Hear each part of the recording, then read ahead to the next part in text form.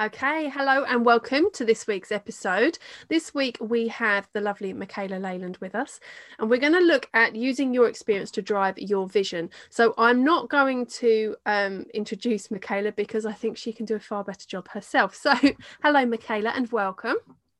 Hi Gemma, thank you so much for having me, especially with the topic area. It is something that I'm passionate about, so yeah, definitely a great topic. So I am a performance and mindset coach, and again, quite often people say, well, why would I need a performance coach? Why would I need that? Well, it's because we want to be happy, engaged and confident in the things that we do, and that's what I mean about performance.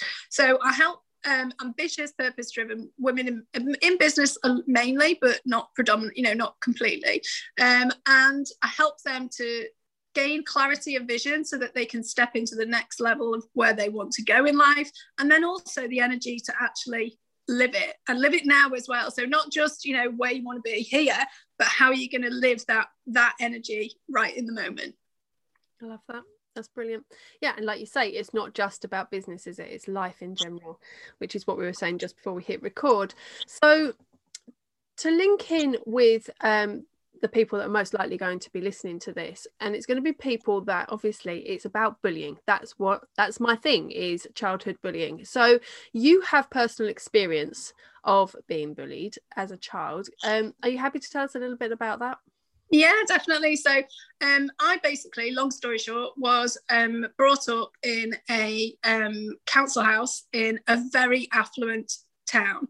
And so consequently, my bullying was very low level. It was every day, but it was different people. So actually, it was quite hard to sort of go to the teachers and tell them who was doing it or make a big deal of it, and I never even told my mum. I mean, my mum was really shocked when I told her like years later what had happened every single day. So I had free dinner tickets, and in the 70s and 80s you used to have to take a little ticket to the till. And literally every single day someone would stand behind me and shout peasant or binno every single day. And you'd be walking along the road and someone would shout peasant from Peasant Crescent, and it would just be like all the time someone would just say the words peasant or binno to you like multiple times a day. And again, for some of them they felt like it was banter and what have you, but actually over a long period of time that gets you down, and it also makes you feel like you should be ashamed of where you live. And actually, again, as I look back over my childhood, I'm really proud of where I lived in lots of respects. We were an amazing community. There was an incredible community spirit. I couldn't do anything naughty down my road because my mum would know about it within seconds, and all the mums looked after all the kids, and we had loads of freedom, but within the, just within the confines of our road, because everyone looked out for everyone. And we're massively resourceful as well. When you haven't got much money, you have to be hugely resourceful. So for me, that whole bullying episode, it did have an impact for a long time in terms of making me feel like I wasn't good enough and making me believe that I had to work even harder than everybody else because actually I had something to prove. But at the same time, I can see lots of positives in it as well as I move forward. And interestingly, I did have adult bullying as well. So in the workplace, I had several occasions where I was bullied in the workplace. But again, in all of those cases, I stood up to the bullies eventually. Some of them took a bit longer than they should have done. I'm in hindsight, I can see that I should have done that earlier. But again, you live and you learn, and it's those experiences that mold you. And I just think for me, again, recognizing that it's the bullies' insecurities that were the issue, not mine. Most of those people, particularly in the workplace, were bullying me because either I seemed a threat to them on some level. I have no idea what, I'm not going to read their minds. But, those things definitely were about them and nothing about me. The only thing I would say is that how I responded and how I let them in as an adult, again, that I'll take that responsibility. But, what they were doing in their actions and behaviours were very much about their insecurities and their doubts and fears. Because more often than not, and I'm sure you see this all the time, actually a bully is literally crying out for help in a lot of cases, particularly in childhood bullying, because they're wanting some sort of attention or trying to bolster themselves by making somebody else feel inferior. Yeah, that's it in a nutshell, completely. I'm curious, do you know why, was there a reason why you didn't tell your mum? I didn't want to worry her at the time. I think I felt like she already had enough on her plate. There's four kids in our family, and all of us have experienced it actually. My little sister to the lesser degree, and I think that's because, again, maybe culturally things have started to shift forward. She's 7 years younger than me. So, but my brothers and sisters who are 2 years.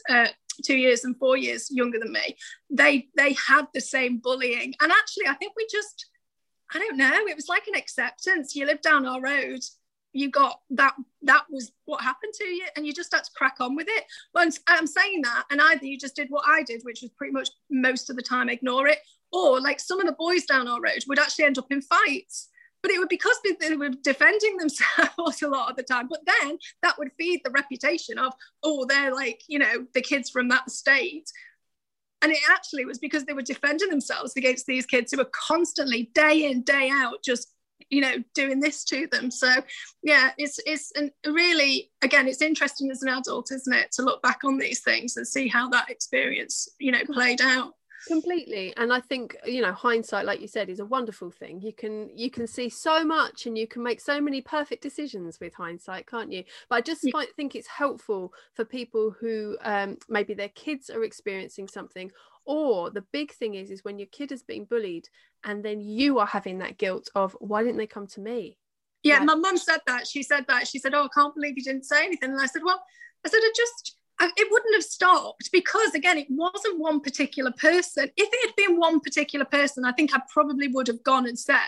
But because it was like a whole year group, all individual people doing it, I don't know. I just felt like it was just something that I had to just ignore. And I mean, she would, there were times when she was aware of the just, again, the general awareness of what people, the way people were talking about where we lived and stuff, and she just used to always be really like, well, it's all right, you don't know how that person's families got that wealth or whatever it is that they, they're all on paying on the plastic, and we don't owe anybody anything. Because she just, she had those that sort of attitude to money, that if you didn't have the money and you couldn't save for it, you didn't have it. Whereas a lot of people were buying lots of things on the never never in her, again, we're talking 70s and 80s before everyone was on credit cards, but there were the people who were,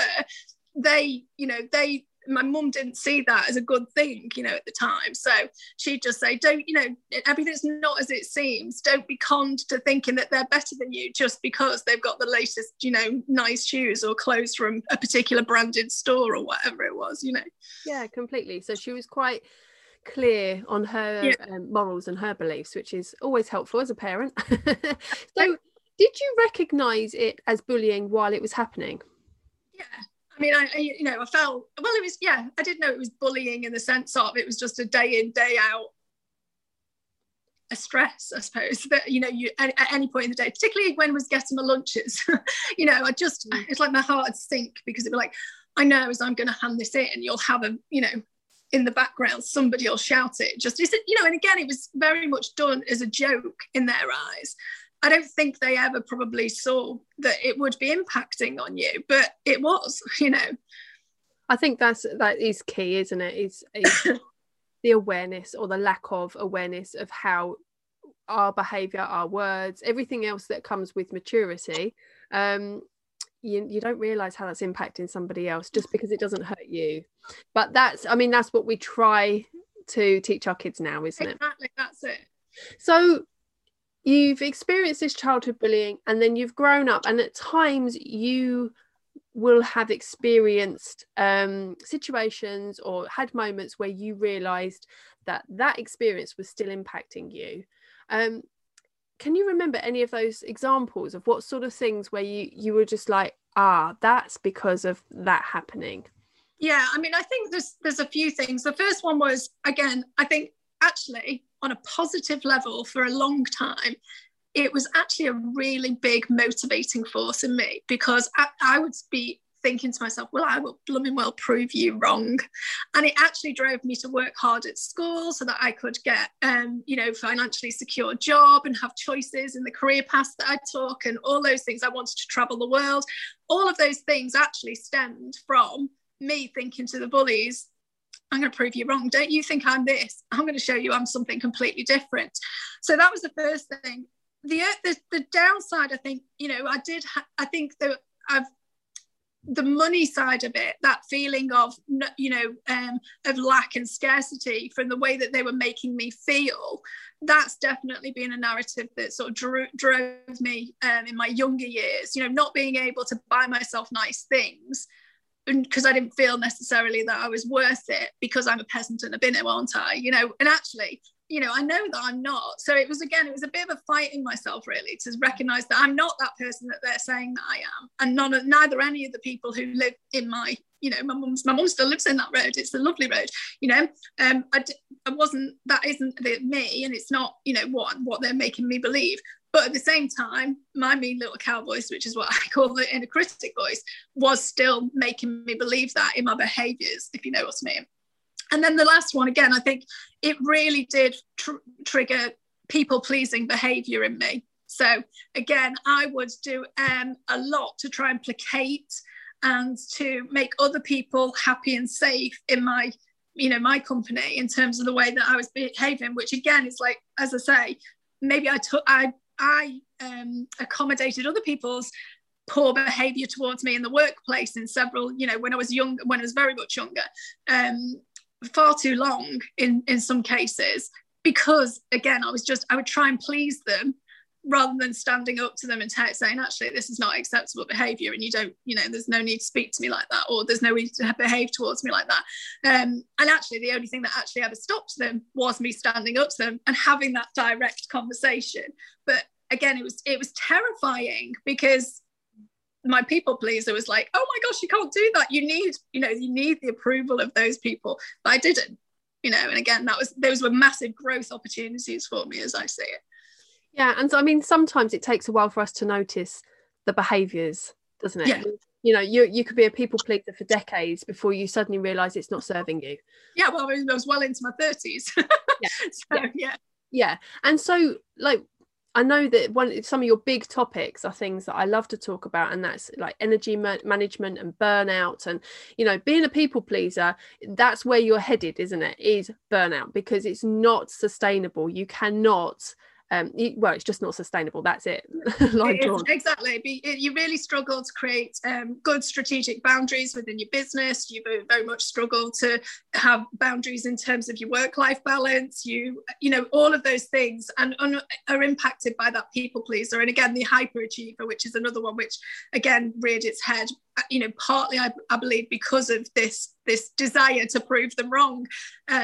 So yeah, I think those things definitely are the way that the bullying can impact you. But again, what's great and really important for everyone to know is that they can be overcome. And so now I still a work in progress, because my natural default is to be the people pleaser and to want to be a hard worker, but ultimately I know now, when I'm ruling that part of me, whether being pleasant and giving to people, which is a big part of who I am, I don't want to get rid of that.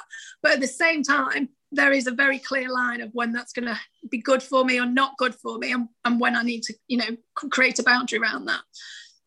That's brilliant. So I know this is such a big question, and I'm not expecting you to be able to explain it all now, but are there any sort of brief descriptions or brief explanations you can give us of how you changed it? So how did you go so that you've had that realization, oh, here we go again, I'm feeling resentful, or I'm feeling exhausted because I'm making everyone else feel happy, and you've linked it together with the fact that it's your previous experience of being bullied.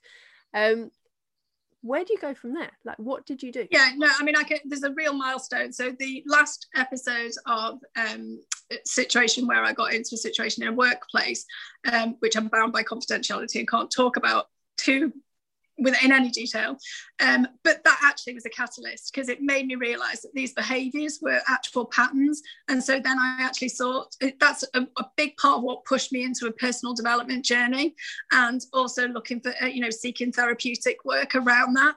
And so once I spent probably about 2 or 3 years just really going deep and working through that, and it's been an ongoing process. You know, I'm still in it. I still believe that I'm still growing and still learning about it.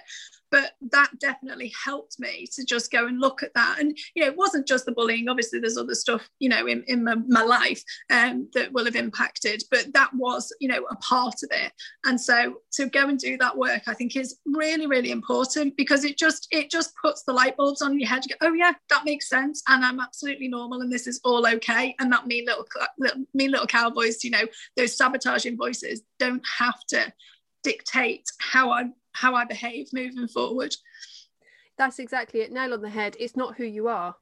It's something you're dealing with, or it's something you've experienced, but it's not who you are. This doesn't determine your character. Right. That's brilliant. So, so basically your business is based on this drive, isn't it? This, your experience has driven where you're at. And so for those people listening, what are 3 things we can do to use our experience of being bullied to drive our vision? Because for anybody who's, you know, I talk about these 5 cycles, and you've mentioned a few of them that we get trapped in, and then we have this realization of, I've done this before. So whether it's like you've had another friend that's talking behind your back, you've been let down, or you keep wanting to get qualified at things because it's like you're trying to prove to yourself that you are worthy and that you have, you know, these cycles. Yeah. I've got, you know, one degree and 2 postgrads and a million certifications, of course. Yeah. And it's very, you know, and there can be other reasons. You're completely right. There can be other reasons that drive us. That can be the driving force. But usually when someone has been bullied during their formative years, that will be the first building block in you never quite believing in your capabilities and always trying to prove yourself, for example.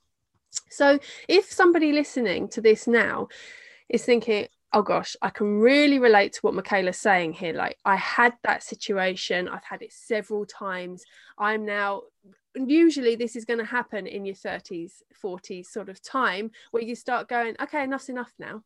I know what I want my life to be, and I know that that's not working for me. I just don't know what to do about it. Yeah. So what are the 3 things that we can do to use our experience of being bullied to drive our vision? Yeah, no, it's a brilliant question. So I think in the first instance, that prove them wrong energy is actually can be a force for good. Like I said, it did spur me to have a degree, 2 postgraduates, a million certifications, which again, I love lifelong learning. I'm not going to knock it. But again, there's a way of doing that in a measured way. And it's not in that proving energy, because in a way that was running away from, it's running away from yourself. It's not an uplifting energy to be doing it in.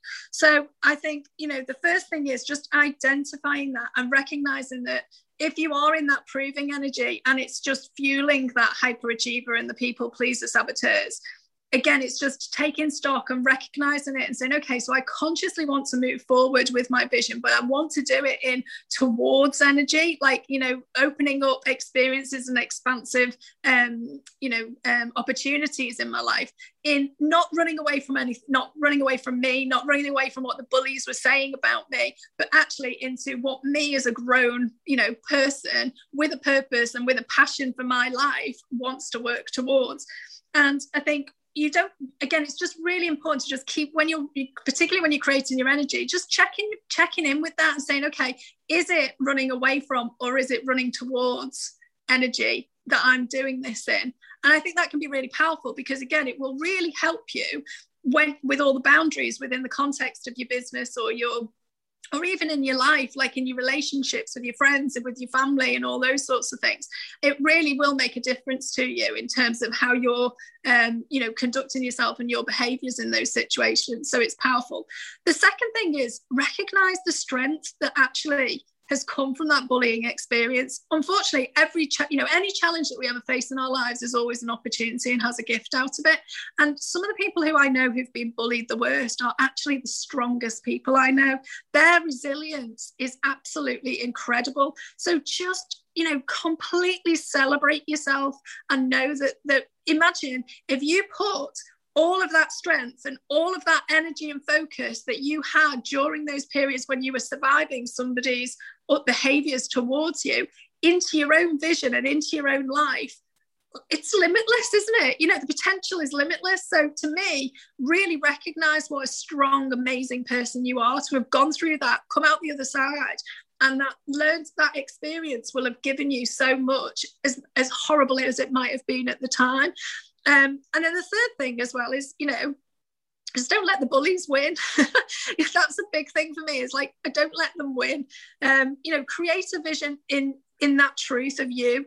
And if you are still feeling a bit vulnerable and you can't see that strength in yourself, just start where you are. Start with a small vision. Start with something that feels expansive to you, and that's going to just give you that feeling that actually, you know, I can take steps forward, even if it's only a few steps at a time, rather than trying to go all big. You know, the whole go big or go home thing. That's not my thing. That I think it's very much start where you are and build and grow and gain the momentum and show yourself this, you know, the strength that you've got, step by step by step. And, you know, don't let that bullying experience shrink your dreams, because they've won then, haven't they? You know, they've won then, and that's not what any of us want. I love that. And I think it's really important what you're saying there about building a bank of evidence, really, to say to counteract, because like you were explaining earlier, you have those two versions of you. You have that version of you that's this is what I want. I know that's what I want, even if it could be something really, really simple, like anything. No, literally anything. Yeah, you know, I want to be able to walk the dog every day, or I want to, whatever it is. And you have that, and then you have that, like you say, you call it the mean little cow, the inner critic, all these different names that people have, but it's that other version of you that wants to tear you down, keep you in your place, partly to keep you safe, partly to make sure that you never experience that again. And it's this battle. So when you can build the evidence for this one that actually wants you to progress, and this positive version, that's really important, so that you can argue the toss with the other one. Completely. And I talk about, you know, soothe that other voice, because like you say, it's trying to look after you. It's trying to not allow you to put yourself in the firing line again. But ultimately, it is keeping you small and shrinking away from living life to the full. So absolutely listen and hear it, and then talk it down. Say, it's all right, I'm going to take this step. And even if somebody was nasty to me, or even if I fail and make a mistake, those things are going to be okay in this instance, because I'll learn from the mistake. Or do you know what? I will stand up for myself in this one situation, where I'm going to have a real conversation with the person in front of me who maybe has, you know, crossed a boundary in your head and said something that is, or, you know, that's not nice. And so you want to stand up for yourself in that, and just say, no, actually, I'm gonna have that conversation. And if the other person doesn't like it, then they have to deal with that, you know. But I'm going to stand up for myself and say, do you know what? It's not okay for you to talk to me like that, or whatever the scenario might be. Yeah. But yeah, it's powerful. And I think the more that we do that, again, I know for a fact, the more that we do that, because I've experienced it, and I know that's how I've got myself to this point, you know, that the more we can just calm that mean little cow voice down, soothe it, and say it's all going to be all right, and then just keep building that momentum. Love it. Thank you so much. Can you share with people how they can get in touch with you if they'd like to work with you or find out more about what you do?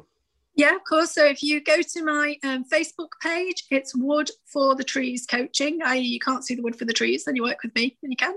And then I've got an Instagram page, which is at WFTT Coaching. Fabulous. Thank you so much, Michaela, and thank you to everybody listening. We will be back again next week.